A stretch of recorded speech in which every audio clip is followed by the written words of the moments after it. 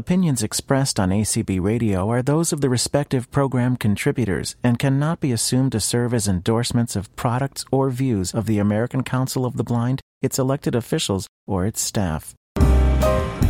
Hey, Jason, do you remember BPI? Oh yeah, Blind LGBT Pride International. They're a special interest affiliate of ACB.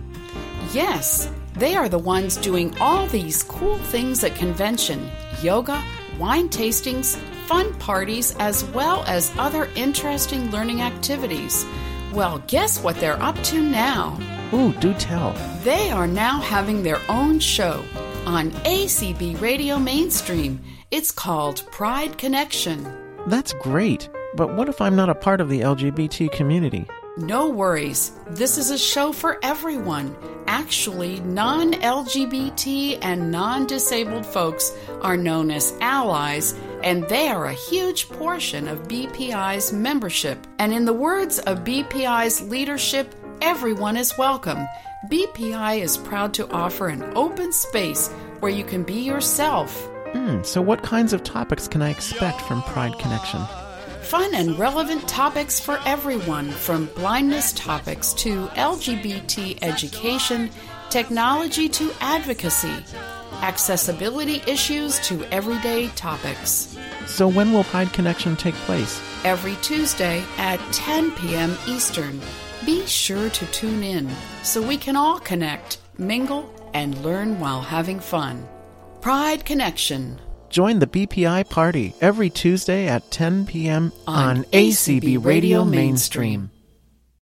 BPI presents Pride Connection, sponsored by Blind LGBT Pride International. Tuesdays at 10 p.m. Eastern on ACB Radio Mainstream or wherever you get your podcasts.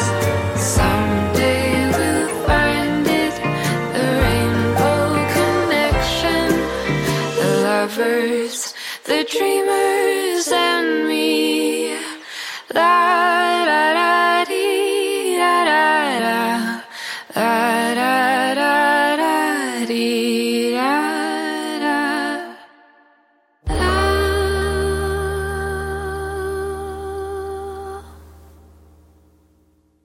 Welcome to Pride Connection. As always, I am one of your hosts, Anthony Corona. I am here with Gabriel Lopez-Cafati, president of Blind Pride International. Hey everyone, welcome to Pride Connection. We have an awesome show for you. We are going to hand over the reins of Pride Connection in a few minutes to two longtime BPI members, two amazing gentlemen who I am sure will keep you fascinated for the next hour. But before Gabriel introduces them, I know he had a quick president's message. Absolutely. We are thrilled. As you all know, we celebrated not long ago our first year of being part of the ACB radio community. So we welcome your feedback, your suggestions, your comments, your participation. We have opened it up for our BPI members, but if you're an ally or a friend and you want to either join BPI or host a show, please reach out to us. Our email address is membership@blindlgbtpride.org. That is membership@blindlgbtpride.org. We'll be happy to hear your voice and amplify your voice through Pride Connection and through our spot here on ACB Radio. So, as Anthony said, without further ado, I don't want to take much more time because this is a treat that we have for you.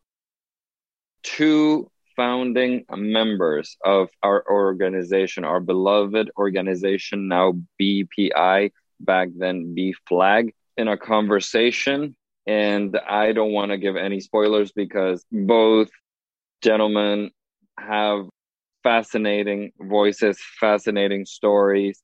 They're both artists. They're both just amazing all around guys, who we feel proud to have as part of our organization and who we thank for being part of the founding, the first blocks of what now is BPI. Mr. Dwayne Estes and Mr. Harvey Miller. Welcome to Pride Connection. The show is yours. Thank you so much, Anthony, Gabe. It's great to be here. I have the very distinct honor and pleasure of talking with one of my dear friends, and I call him a colleague. I don't know if he feels that way, but that's what I call him. I'm going to have a discussion today with Dr. Harvey Miller, who has done all sorts of wonderful things musically. We're just going to get started. And Harvey, I'm going to ask you, if you don't mind, to just tell us a little bit about yourself and where'd you come from, where you've been. All right. I will try to run through that a little bit. I basically grew up in a small town in middle of North Carolina. Salisbury is the name, named, of course, after the Salisbury, England. But it was basically German settled back in the 17th, 18th century. My folks came here actually in 1733 from Germany, settled in Pennsylvania, then moved to North Carolina. The town was a nice, comfortable town. I had two siblings, an older brother and older sister. And in fact, they were so much older than I. It was almost like a different generation. In fact, it was, I suppose. My brother was almost 12 years older than I. My sister was 14 years older. So I came along as a surprise, apparently. My early years were spent, as I said, in Salisbury, starting kindergarten, first grade. And I went partially through the third grade in Salisbury. And by then, my vision started going. And so therefore, I was taken out of school. The doctors told my folks that if I stayed in any longer, that I may start developing psychological problems, I suppose, because I would be falling behind other students. And so I was taken out of school, and my mother homeschooled me then. And I finished the third grade at home. Then I spent another year out of school, taking tests, going to doctors, et cetera, et cetera. And in the meantime, this was during the Second World War. So you can see I'm fairly old here. And my brother and sister both went into service. My brother dropped out of his sophomore in college, sophomore year, and joined the Army Air Force. And my sister, who had already finished school, became an officer in the Navy, Lieutenant J.G., and was stationed in West Virginia. It's sort of odd, but they had an officers training school there.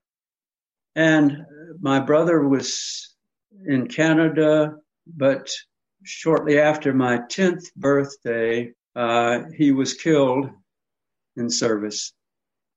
And he was 21 years old then. My goodness. So my folks had to make a decision. My brother had gone to North Carolina State College at that time, and he had gone over to the School for the Blind and assured my folks that it was a very nice campus. He said it looked very much like a small college campus with trees and buildings, brick buildings and so forth, and that he thought I would be comfortable there or good there. So shortly after my brother's funeral, I was taken to the School for the Blind. And I'm sure that it must have been quite traumatic for my parents. Of course, my siblings had built me up, saying that it's just like going to college. And of course, I was very excited about going away, even though I was quite upset, of course, about my brother.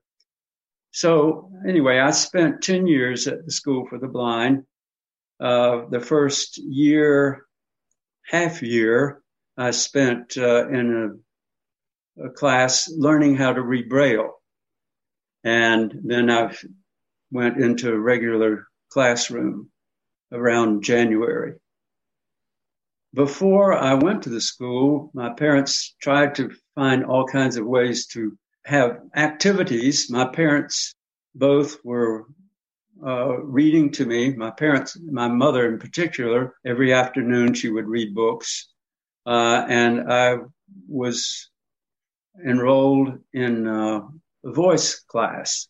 I was about 8 years old at that time. So I had already been studying piano for 2 years when the music got a little bit difficult for my vision. So I had to drop out of piano, but I did study voice. And then when I went to the School for the Blind, my mother asked the voice teacher if I could study voice as well as piano, and said, oh, he's too young to do that. And so I sang for the voice teacher, and I was scheduled in for voice lessons. I studied voice, piano, and then started violin and cello and organ over the 10 years that I was at the School for the Blind. And because of having so much music, I decided that maybe I should major in music. So I went off to the University of North Carolina to major in piano.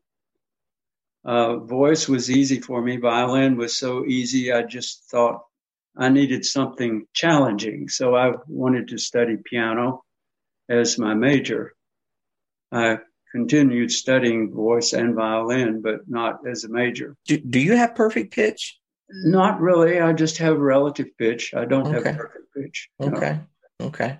I mean, I could usually tell you what key a piece is in, but it's not because I have perfect pitch. So many blind folks are, I can't say gifted because I think it's a gift and a curse to have perfect pitch, but we've just never discussed that. And I just realized that I didn't know that. So I'm I'm glad you asked. Absolutely. And now you know. Absolutely. And in music school and ear training and all that, we're taught intervals and ear training and all that. So while I was at the School for the Blind, I learned to tune pianos, and that also sharpens the ear as far as pitch is concerned, because you do have to listen very carefully when you're tuning. Absolutely. When did you start composing? Actually, I wouldn't say composing, I'd say creating on the piano when I was 2 and 3 years old. It was mainly creating sounds, I would say. Creating music probably didn't start until I was 8 or 9 years old. At that point, I had known about composers and heard their music and wanted to create some for myself. Was there a composition class offered at the School for the Blind?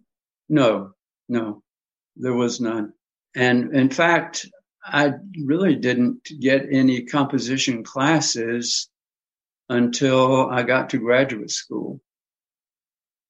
So at Chapel Hill, we were required in theory classes to write music. And I tried to be creative with harmony exercises. And then we had to write in various forms, like variation form and sonata form and other forms of that sort. And so I always tried to be more than just writing exercises. Right. You wanted your exercise to sound like a piece of music. Exactly. Yes. That's really cool. And knowing you, I'm not surprised at all. Tell me about learning to use Braille music. I know that it's built on the 6-cell system, that Louis Braille came up with for blind folks to be able to read. But give us a little bit of an idea of how Braille music works. I started immediately when I went to the School for the Blind, learning to read Braille. I had to learn also to read Braille music, which is a different code from that of literary Braille. It's really very ingenious in that Louis Braille created this when he was 12 years old, you know. It's amazing. He spent several years after that perfecting it, of course, figuring out various signs that one should have in music. But he created the notes themselves out of the 6-dot system. And what he did was he used the 4 dots at the top to tell what the note is. In other words, of C, a D, or E, or whatever. And then he created symbols that went in front of that note to say what octave it was in, meaning if it was 3rd octave, 4th octave. 4th octave C, of course, is middle C. Right. And so he had symbols for all of that, all the way up to the 7th octave. He also used the bottom 2 dots to tell what kind of note it was. So that if both the 2 dots were visible at the bottom, you would it indicated that it was a whole note. The 1 dot on the, I guess you would call it on the left side, would be a quarter note. 1 dot on the right side would be half note, etc. No dots would be 8th note. And then 16th note starts over like a whole note. And you simply know by the number of notes with 2 dots on the bottom in the measure that it certainly would not be a whole note, that it would be a 16th note. So you'd know by the time signature. And he created the time signature, the flats and sharp signs, the measure width sign, or in accord sign, as some people call it. In other words, if it's if one hand was playing counterpoint, it would have a symbol that would indicate that there was one line above the other, and they may have different note values. Wow, that is ingenious, but not being a user of Braille, it sounds a bit complicated to me. Well, you have to eliminate your ideas of alphabet in literary sense and go into a different sense for the code for music. Just like for math, it uses some of the same symbols, but an E is 5 when you're reading a math book or writing math down. It no longer is an E. You think of it as a 5. And in music, an E in literary Braille is no longer an E. It's a D. In a way, it kind of almost sounds like a transposing instrument, like say an instrument that is written so that it appears to be a whole step above the note that is actually concert pitch. Yes. Well, I guess you could call it that, because a C, one thing he did was, instead of starting the alphabet with A, as in music terms, you have A, B, C, D, E, F, G. And we know that A is right below the top of the 3 black notes in between those. So that is a scale using all white notes, starting with A. But Louis Braille did the do, re, mi type of scale, starting with C. And so if you think of it as a literary scale, it's D, E, F, G, H, I, J. Okay? Now are you thoroughly confused? I get it. Coming to my journey with blindness after many, many years of reading and writing music on the staff and using all of those signs and symbols, it would be, for me, it would be a little overwhelming to try to convert what I already know. Because in my mind, if someone says the pitch is in F sharp, well, then I think of in the treble clef, I think of the first space, and there's a whatever quarter note there, and it's got a sharp in front of it. Oh, sure. But apparently and obviously this works because people use it. And I would think as a pianist that you could read with one hand and play with the other, while maybe like a violinist, they're using both hands. So they're going to have to memorize a certain amount of music before they can even play it. Well, actually, as a pianist, I had to memorize all my music as I was learning it, actually. Sure. So I would memorize the music and then I would start practicing it. Wow. I just can't even conceive of how to possibly do that without playing it as I'm learning it. Yeah.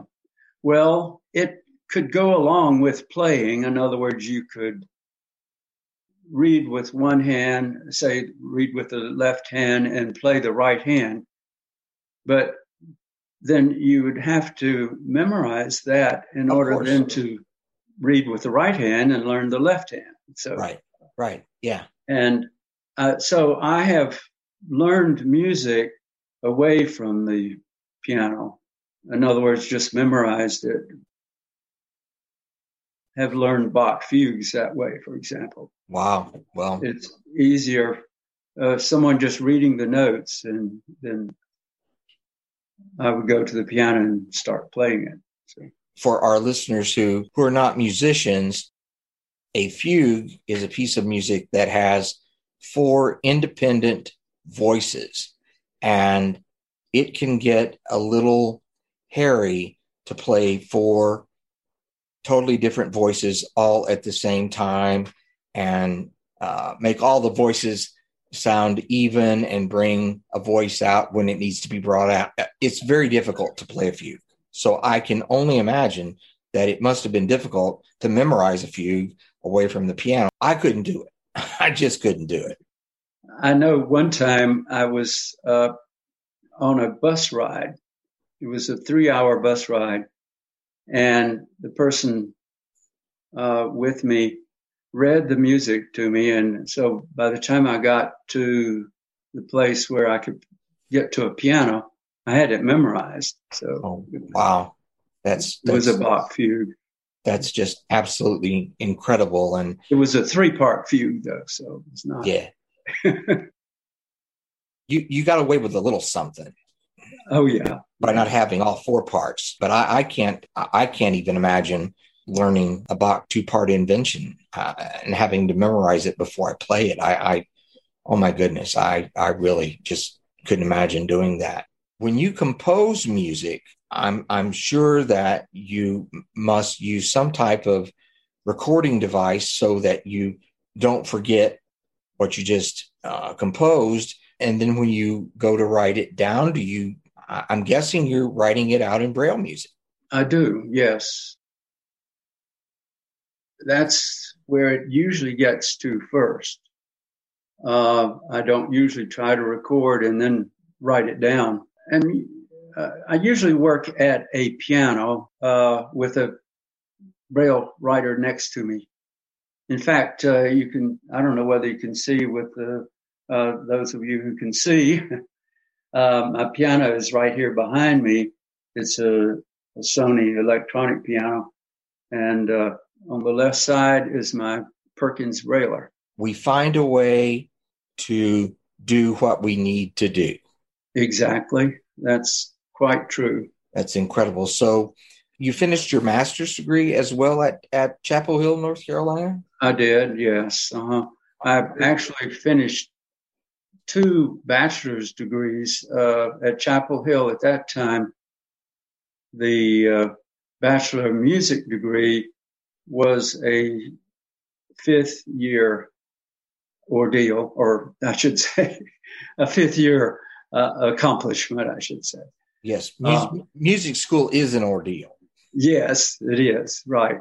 But for the first 4 years, I simply worked on a Bachelor of Arts degree, and I got no credit for things like trivia, things like piano and violin and voice. In fact, I think it was after 4 years of studying piano and practicing, 4 hours a day at least, I got a 3-hour credit for it. Wow. Things are certainly different today.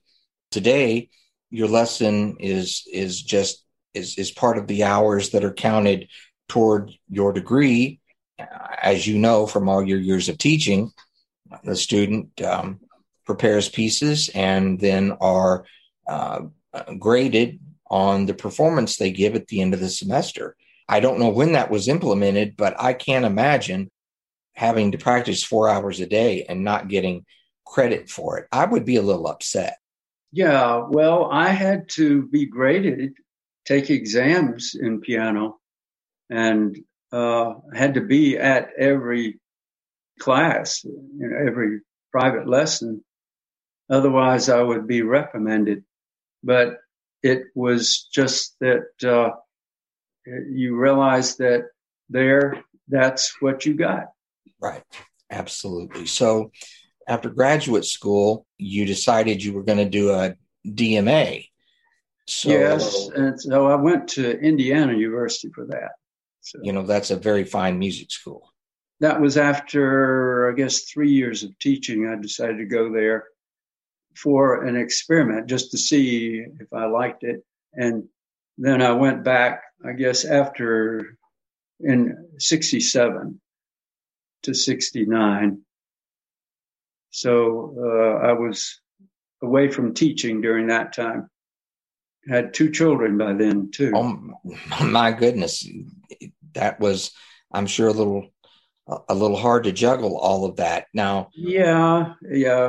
Fortunately, we lived in a student dormitory, and there were other graduate students in the building, and with wives who were willing to take on babysitting for children. That's very cool. Now, did you emphasize composition as part of your DMA, or yes? What were you? It was composition. I studied with Juan Arrigo Salas and also Bernard Haydn. Juan Arrigo Salas was a Chilean composer teaching there at Indiana University. Bernard Haydn had been a student of Hindemith, so he taught Hindemith counterpoint, and that's what I studied with him. My goodness. So were you composing using Braille music? How did Actually, at that time, I had enough vision, and I had some microscopic glasses, and I was able to write the music on large paper, large score paper. And the teacher accepted the marks that I put on there as music. And I'm not sure. I haven't had anybody look at that music. Of course, I have lost most of my vision since then. So you're to be commended for really stepping out and doing that. As we have both agreed, being blind is a nuisance. And when it comes to communicating with others using something that is written, whether it's print or music, it's really difficult to find the way to do that. And then also, if you're in an academic setting, to get that professor or professors to accept what it is we're able to do, because they have their way and they don't really care about learning another. Oh, exactly. And it is not easy, even as a partial vision person, to actually be accepted by other people. They think of you as being blind, whether you can see some things or not. In fact, when I was hired here at Brevard College, apparently there was a big brouhaha in town about the college hiring a blind person. And there were people here in town who thought that that was disgraceful. Of course, they wanted to be hired, but I was given the opportunity to teach here, even though I was legally blind. When you were teaching there at the college, what did you teach, and how many years did you teach? I started teaching sight singing. I always thought that was funny, but yeah, that is funny. That is funny. But I had to memorize, of course, all the pieces that I was having the students sight read, because I had to know whether they were doing it correctly or not. So I would memorize pieces for each class. Had 3 classes a week, and they were not difficult pieces, since these were freshman, sophomore sight singing classes. Right. Also taught piano and voice. Occasionally we would get a violinist, and I would have to teach them also. So, and then I guess it was about my 3rd year here, the chairman of the department went back to school, and he had been conducting the touring choral group, and the job then fell on my shoulders. And I had not really conducted any choral groups except children's groups up until that time. So I had to make sure that I was up and going, because this was a 60-voice choir that went on tour. And I had to arrange the tours. I had to arrange for buses, et cetera, et cetera. And all of that fell on my shoulders as to having to do all of that. I would imagine you had to choose the repertoire, and I hope you had an accompanist. Yes, I always had an accompanist, which was nice. It was either a student or a faculty member, usually. And I would always go to a music shop, which is in Charlotte, not too far from Brevard. And I would choose music for the fall as well as the spring concerts, order the music, and then we had, fortunately, student assistants. It was, to a certain extent, a work school. Sure. At least there were quite a few students who were on work scholarships. And so they were the ones who stamped the music and got it ready, put them in the folders and put numbers on them, and et cetera, et cetera. Did all of that. So I would imagine you had to learn all of the parts so you could hear if there were wrong notes coming from one section or another. And also, as a way to be able to conduct a piece of music, you've got to know it. You've got to know it very well. Yes. There were some things, very few things, that were available in Braille. And I would order those. In addition to the choral group at the college, I was also conducting a civic choral group of about 80 people. And so I had to learn that music too. You're a busy guy. Yes, yes. And I guess it was my first 4 years here. I was also playing in the Asheville Symphony, playing the violin, and had to memorize all of that. I'm just curious, what chair did you sit? First chair. How could have you been anywhere else?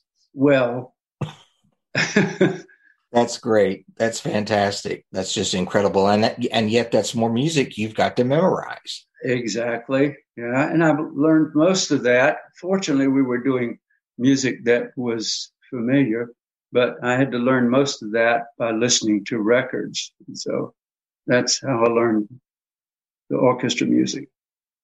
And fortunately, I was playing first chair too. So I didn't have to try to figure out those little parts in between. Exactly. Your they were always on top.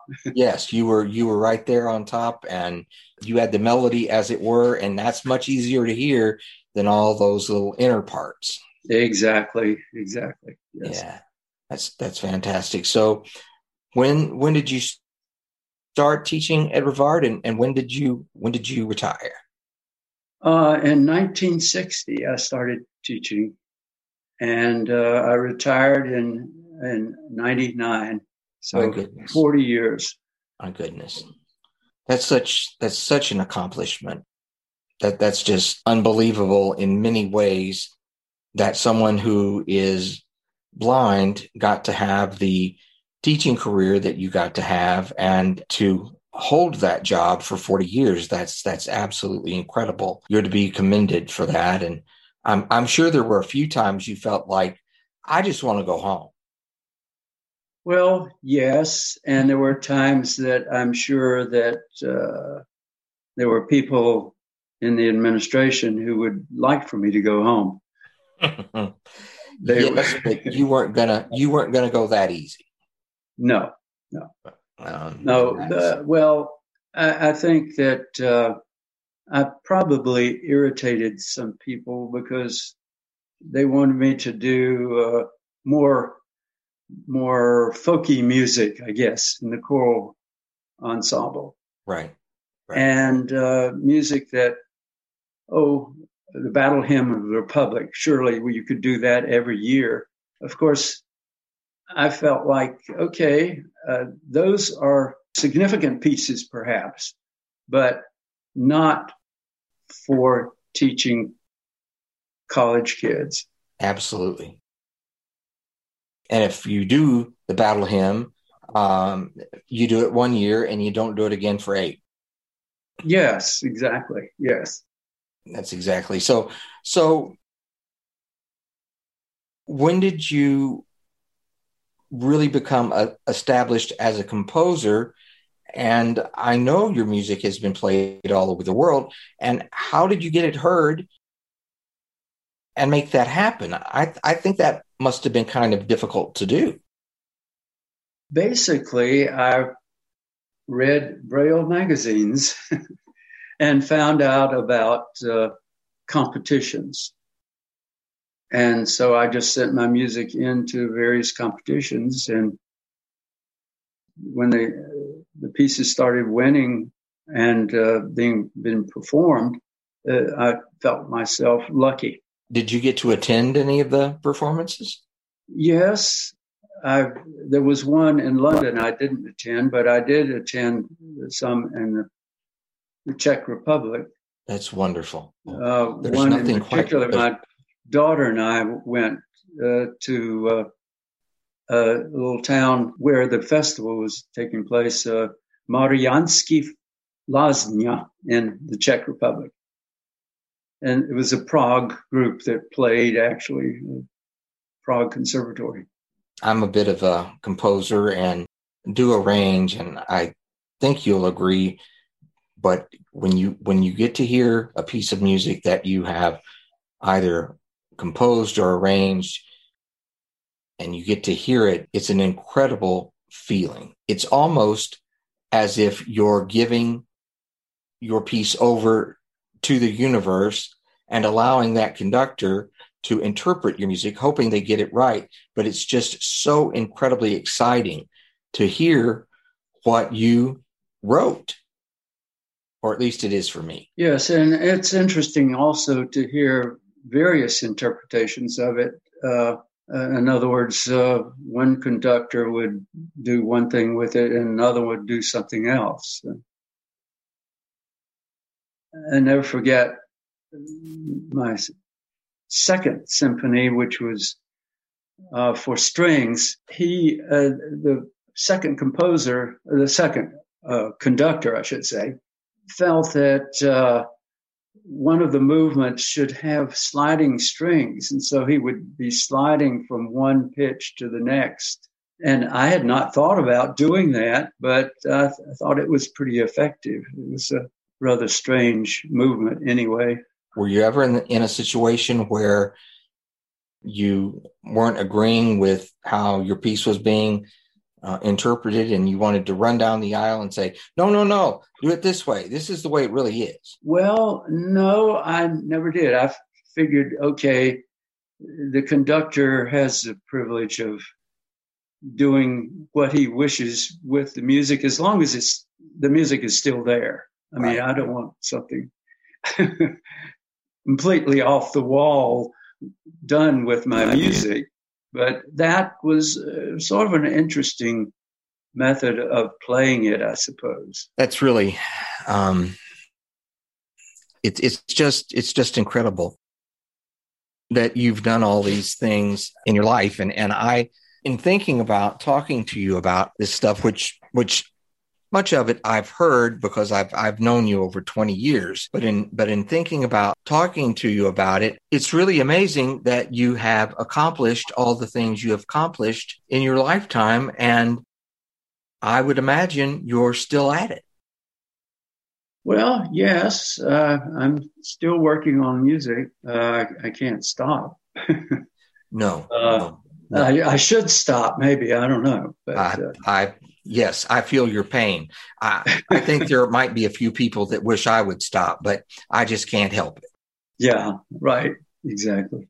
That's just really cool. What are you working on now? Or do you have anything that's kind of on the front burner? I'm working on a piece for 9 players right now, chamber work. I did a piece several years ago, I called Concertino for 8, and this is simply Concertino for 9. I had 3 strings, 3 woodwinds, percussion, and keyboard in the original piece, and I simply added a horn, a French horn, to this group with the same, more or less the same. Instead of harpsichord, though, I'm using a piano in this work. I know your daughter, Jennifer, went to the San Francisco Conservatory of Music as a French hornist. Is she going to get to play the French horn part? We'll see. I probably will let her do it. Actually, I did a piece for her several years ago now. I rewrote it recently and she played it, but it was for 2 harpsichords and horn originally. It was commissioned by a church in the next town over because they had just acquired a second harpsichord and they wanted a piece for 2 harpsichords and wanted my daughter to play horn. So I wrote it for that. And I rewrote it for organ and just one organ, of course, and horn recently. And that worked out very nicely, I thought. That's really exciting. And that's really neat. I'm sure Jennifer was full of pride getting to play Dad's music. Yeah, we have actually cooperated and collaborated several times. She wanted to do the Benjamin Britten for strings, horn, and tenor. And I did that with her. When did you all do that? That was probably 10 years ago now. Again, it's just amazing that you've been able to do all these things.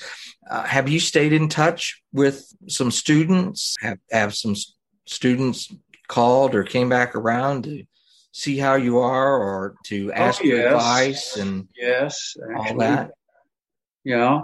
I have one who recently sent me a CD that he had made. It was of organ music. He plays in a church in Philadelphia.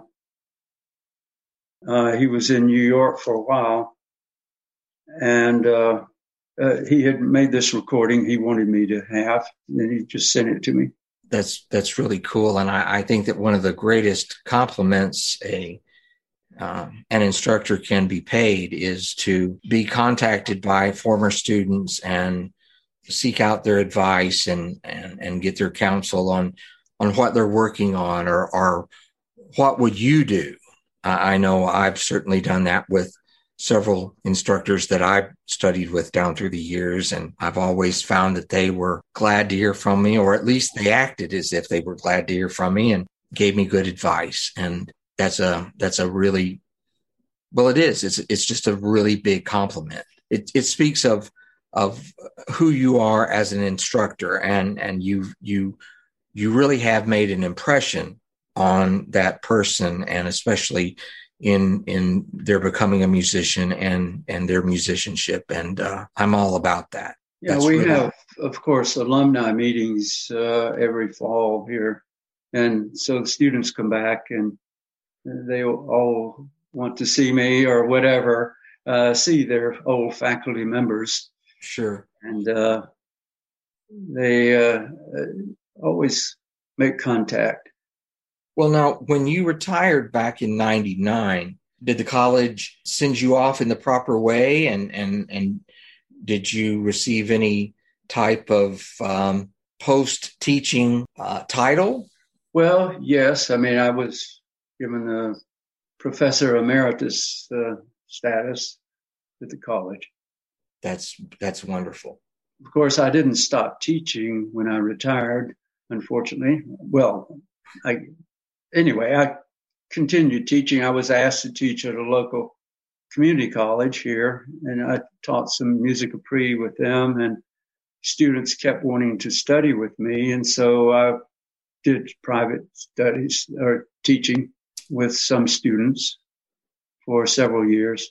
You know, that can interfere with your fun sometimes.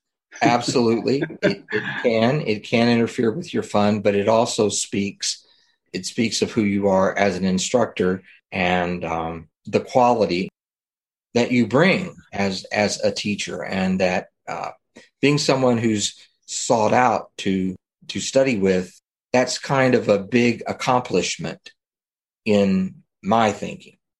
Well, I've appreciated that, and I enjoyed doing that.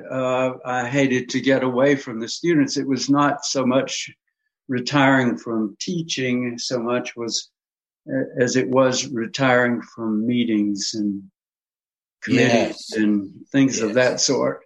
Yes. That was not fun. No. Also, of course, you had faculty relationships that you would like to continue, but not in meetings and in committees and things of that sort. Yes. You want it to be more of a social, continuous meeting of faculty, other faculty as friends, in other words. When I taught at the Missouri School for the Blind for 3 years between 2003 and 2006, I loved the teaching, but I could not stand the meetings. And there were many times when I would be in a meeting and I would think, now, why are we all here and why are we talking about this? This really doesn't seem to be much about what we're doing. Yeah, that happens, I think, quite often in meetings. Particularly if the person who's in charge, usually the dean or the president or someone, finds a topic that they would be interested in, but most of the faculty would not be. It can go off the rails. Yes, indeed. That part I certainly would have loved to have let somebody else tend to for me, but unfortunately didn't get to do that. You also are a piano technician, and you and your partner, Mark, had a very successful piano rebuilding. Yes, actually, piano tuning came in handy quite often because originally the faculty salaries were not very good at Brevard College when we first arrived. And it was always nice to go out and tune a piano and help buy groceries or shoes for the girls or something of that sort. It was always an addition to faculty salaries, and it helped out. Of course, also I usually had a church job, as well as Adelaide, my wife, also had a church job. And then after the divorce, Mark and I were together, and he wanted to learn to tune pianos. So I taught him how to do it. And we had lots of pianos at the Brevard Music Center to practice on.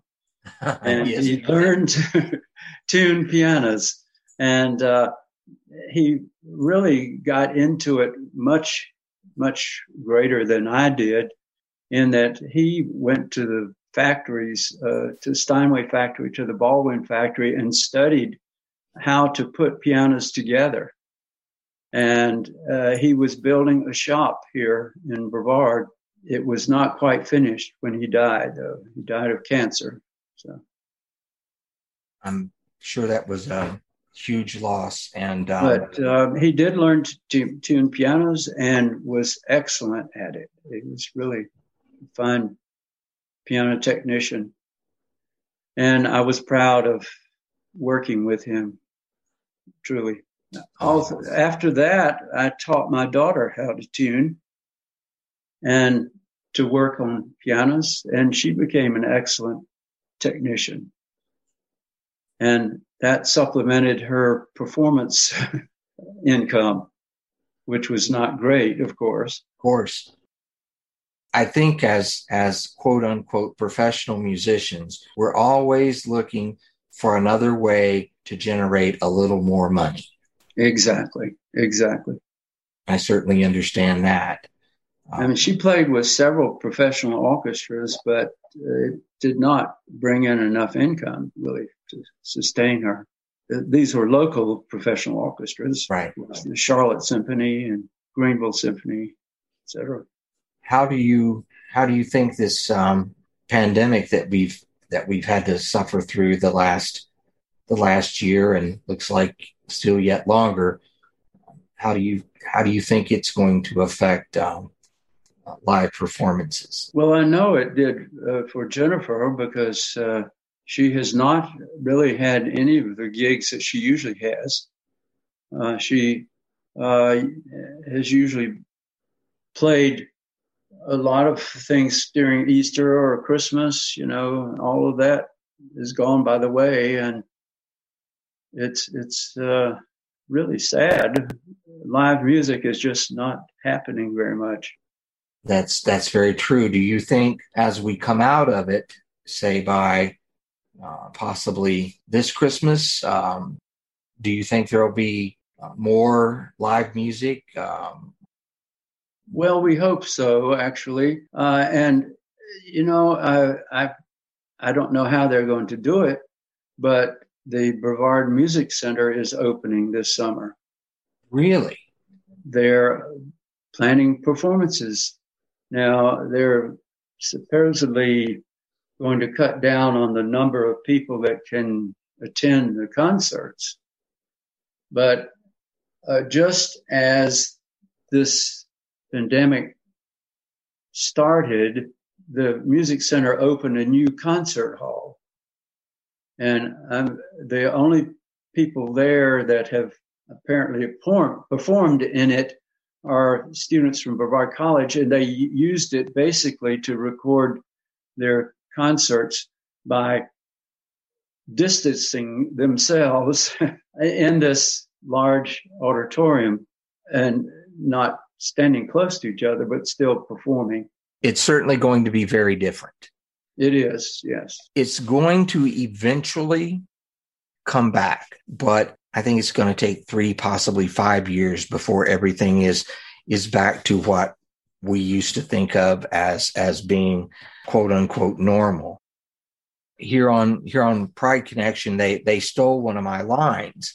I said once that music was a cruel mistress, and time has sort of slipped up on us, but we're gonna get together and talk some more and talk about this wonderful book of music that you have transcribed and that is out there for students. These are composers that were students of Louis Braille, and I think it's going to be very exciting to hear how you managed to do that after. Well, yes, that is a whole chapter in itself.